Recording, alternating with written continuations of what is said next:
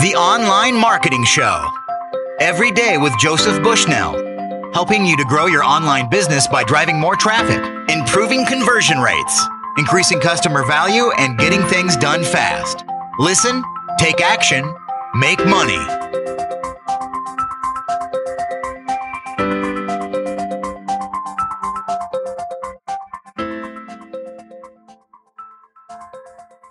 Hello, welcome to the Online Marketing Show. This is Joey Bushnell.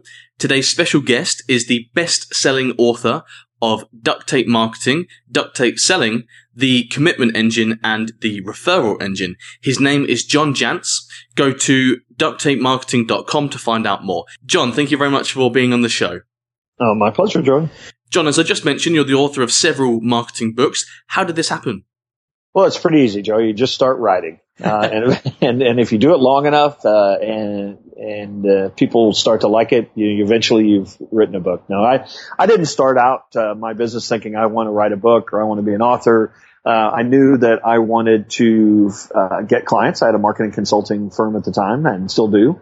I knew I wanted to get clients, and it seemed very logical to me that if I put enough good content out there, people who had marketing challenges would eventually find it and hire me.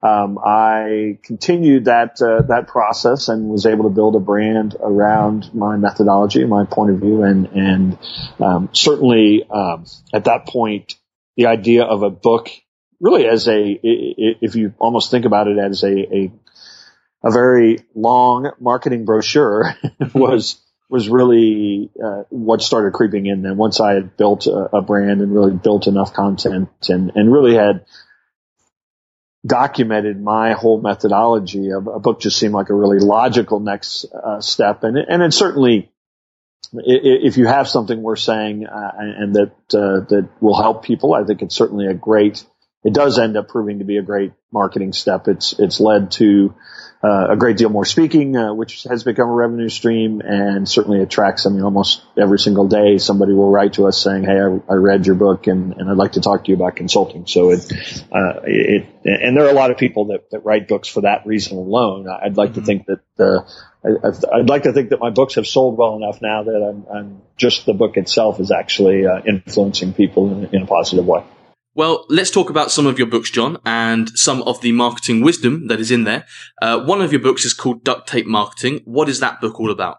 Yeah, that's actually my first book, and it was the distillation, if you will, of 25 years of working with small businesses in the field of marketing. And so I had spent a great deal of time, probably the 7 or 8 years prior to that, really trying to systemize this idea of marketing so that I could come into a small business owner and instead of just saying, what do you need? I'll try to help you. I could say, here's what I'm going to do. Here's what you're going to do. Here are the results we hope to get. And by the way, here's what it costs. And really almost turn marketing consulting for small business into a product. And that's actually the genesis of the name Duct Tape Marketing. The book ended up being called that, but initially the system or my approach to marketing, I gave that brand name because I really did want to differentiate what I was doing. And that's certainly an element that has led to a lot of notoriety and popularity of really my website and the name of my business and everything turned into that brand as well. But that book is really a step-by-step guide for small business marketing, starting with strategy all the way through planning and budgeting and all the steps in between. In the book, you talk about sticky marketing and how we need to make our marketing sticky. First of all, what does that mean? And then what are some ways that we can do that? Well, it's obviously a play on, people talk about sticky marketing, meaning that your message attracts people and keeps them around. But obviously it was a play on the tape, of duct tape as well. So that's why it became a term that you see throughout the book, because it obviously made so much sense in that regard. And I think for a lot of people that is one of their goals, that their marketing is just not a one-shot deal, but that it actually helps you build community, people that want to continue to get your newsletter, people that want to see your content, people that want to share what you do in social networks and refer your business. And so that's a great deal of the emphasis of this systematic approach, is that it's seen as a long-term game as opposed to just the idea of the week. You also talk about a concept called the lead generation trio. What is that? Well, there again, I see a lot of businesses doing one thing to generate leads, whether it's advertising or participating in social media or social networks. And really, I say trio, but it could be 6 or 7 things. But really the idea behind that is that you need to combine a number of ways to generate leads. So it's advertising and promotion, it's public relations or earned media, and it's a systematic approach to referral generation. Really has to kind of work hand in hand in order to build the type of momentum that it really takes to not only generate leads, but to educate those leads and to help them understand, why you have the perfect solution for them. So earned media would be things like getting articles in magazines and well-read websites and TV and radio appearances, that kind of thing? It's definitely, we used to call it public relations in many cases, at least in the U.S. And it's really expanded, I think, because now everybody's a publisher and social networks and people's ability to share or advocate your products and services or because you've created a video that people think is very either funny or informative, or educational in some manner, that people now have the ability and the willingness to share that, is another component of earned media that probably didn't exist just 5 years ago even. Your latest book, which you've just brought out very recently, is Duct Tape Selling. What is the big picture idea behind this book? Yeah, well, I started out to write that book, obviously, towards the professional salesperson, and that professional salesperson has really struggled, I think, with a lot of the changes that have gone on in the last few years, because now we as buyers have access to great loads of information. We tend to want to start our search online, and we want to, in many cases, even if we're going to finish and buy from somebody across the table or in our town, we're coming to our decision in many cases by looking at what other people are saying and reviews and what we find about your company and your products and services online. And so in some cases, eliminating what was the traditional need for the salesperson. Mm-hmm. And so I wrote this book to suggest that I believe that today the professional salesperson, in a lot of cases, is still very necessary, because I think that they can actually help us see problems in different ways. They can actually help us see things and needs that we didn't even know exist. They can help us think bigger maybe about some of our challenges, but only if they get the opportunity to. And so this book, the subtitle probably says it all: think like a marketer, sell like a superstar. And so what I'm imploring salespeople to do in this book is to get involved in that customer journey, much earlier than perhaps they did in the past, or perhaps their company is even suggesting that they do, but that the superstar salespeople really look at their building authority, building expertise, writing content, building an expert platform, speaking at conferences. That's the way that they are going to actually stand out individually and get involved in that buyer journey a little earlier. As it turns out, this book has really been received quite well by entrepreneurs and small business owners as well, because it points out to maybe a more personal way to market and sell. And probably the most interesting thing is the amount of very large organizations that have begun to contact me and suggest that this book really offers a lot in the way of getting marketing and sales on the same page. So does this replace traditional sales, or is there still a place for that? But this is the marketing side almost sets the stage and assists before the close happens at the end. Yeah, I wouldn't say that it replaces necessarily. I mean, the companies will always need closed deals, and in many cases they will always need people who can educate and provide insight in the sales process. And in fact, I think many organizations that do buy products will tell you that one of the things that really has them remain loyal to an organization is the sales and service experience. And so I think that those roles will always have a place. I think that what this really suggests is that there no longer can be this divide between sales and marketing, that they really have to operate as one cohesive extension of one another. You also have a book called The Referral Engine, and in that book you talk about the customer referral cycle, which is know, like, trust, try, buy, repeat, and refer. Could you guide us through the steps of this cycle? Yeah, and that idea has actually shown up in most of my books. It's probably the most significant concept I think that I've created, and I actually have been calling that for the last few years the marketing hourglass, because I think it does borrow heavily from the traditional marketing and sales funnel. But the idea is that this journey that I keep talking about, this end-to-end journey that really starts maybe with marketing and then goes to sales and then ends maybe with service, is that there is there are stages, and that's each of those terms that you described: know, like, trust, try, buy, repeat, and refer. That marketing is very, very, I think, plays a very key role in obviously creating awareness and in giving people the opportunity to find more and in building trust.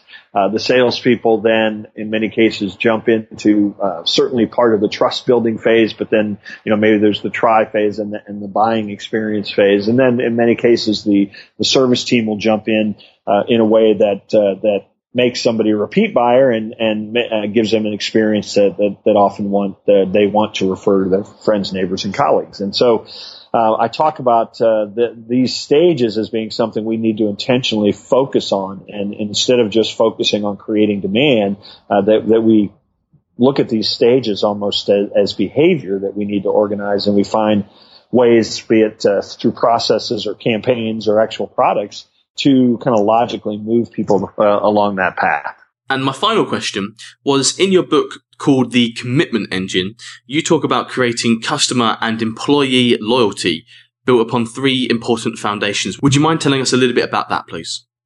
Well, the idea of that entire book, the subtitle, again, I think a lot of times is telling, making work worth it. And that book was, I wrote really as, in many ways, a much more personal book. It's not as much a marketing book as it is really just a business guide, if you will. And so I spent a lot of time talking about clarity and culture and commitment, as being elements that really end up being very attractive from a marketing standpoint. And that if you have a very clear sense of purpose in your business and why you do what you do, and you attract the people that come to work there around that sense of purpose, and then you equip them to really build community around that sense of purpose. I interviewed many companies in the business in the book. That take that very approach, that they feel like their internal staff and their sense of purpose are really their kind of guiding customer tenants, and that the community they build around the organization really comes about just because people are very attracted to those elements that they very publicly display. Do you have any examples, John, of companies that are doing this well? Well, that book, I intentionally stayed away from the Apples and the Zappos that everybody calls to mind, because I don't think very many people can actually relate to companies of that size. And so I have a janitorial services company in the Midwest, in the United States that uses their Dream Manager program. So they found that they had trouble attracting and keeping what is admittedly kind of low level work and employees, and so they were really had tremendous turnover, like most businesses in that industry. And so they decided that they were going to change everything about their business. They were going to make their business about making dreams come true, and that every single employee was, they were going to, when he came to work there, you had to identify a dream. It didn't matter how big or small. It could be get a GED or send your child to college or go on a vacation. And then they had a manager whose job was to make sure that you went after that and made that happen in some fashion, and set up a plan and set up your goals and work with that dream manager. And what they found was when they just did this little thing of kind of instilling the idea of having some hope and having some dreams, that they found that people not only stayed at the job, they did a better job with the work, and they ultimately raised themselves up in many cases to the point where they left the company. But as opposed to leaving it just because they got fired or they didn't show up for a job, it's because they actually elevated themselves to a place where they could get what might be seen as a better job. And so they actually now this Dream Manager program that they created has been chronicled and copied and documented in organizations worldwide, and they will tell you that they have created a company that's all about making dreams come true, and disguised it as a janitorial services company. And it shows in who they're able to attract, who they're able to keep, and their bottom line in terms of profit. And so there's a company that their sole driving sense of clarity is about making dreams come true, or returning people to the ability to dream, and that's the filter for everything they do in their business. John, thank you so much for sharing that story with us and for all the incredible information that you've given us today. Where can we go to find out more about you, get more of your content, and where can we go to get your books? Well, sure. The easiest place to find anything about what I'm doing is Duct Tape Marketing, and that's DUCTTAPE marketing.com. We do have a site for this newest book called Duct Tape Selling, and so that's just ducttapeselling.com. And the book is available really anywhere that the books are sold. I know that if for your UK listeners, that Amazon UK has it in both hardcover and in the Kindle version, and the audiobook is on its way sometime in mid-June. Great, that's the end of today's show. Thanks everyone for tuning in. If you enjoyed the show, please help us out by leaving a review on iTunes. And finally, John, thank you very much for coming on the show. My pleasure. The Online Marketing Show. Every day with Joseph Bushnell, helping you to grow your online business by driving more traffic, improving conversion rates, increasing customer value, and getting things done fast. Listen, take action, make money.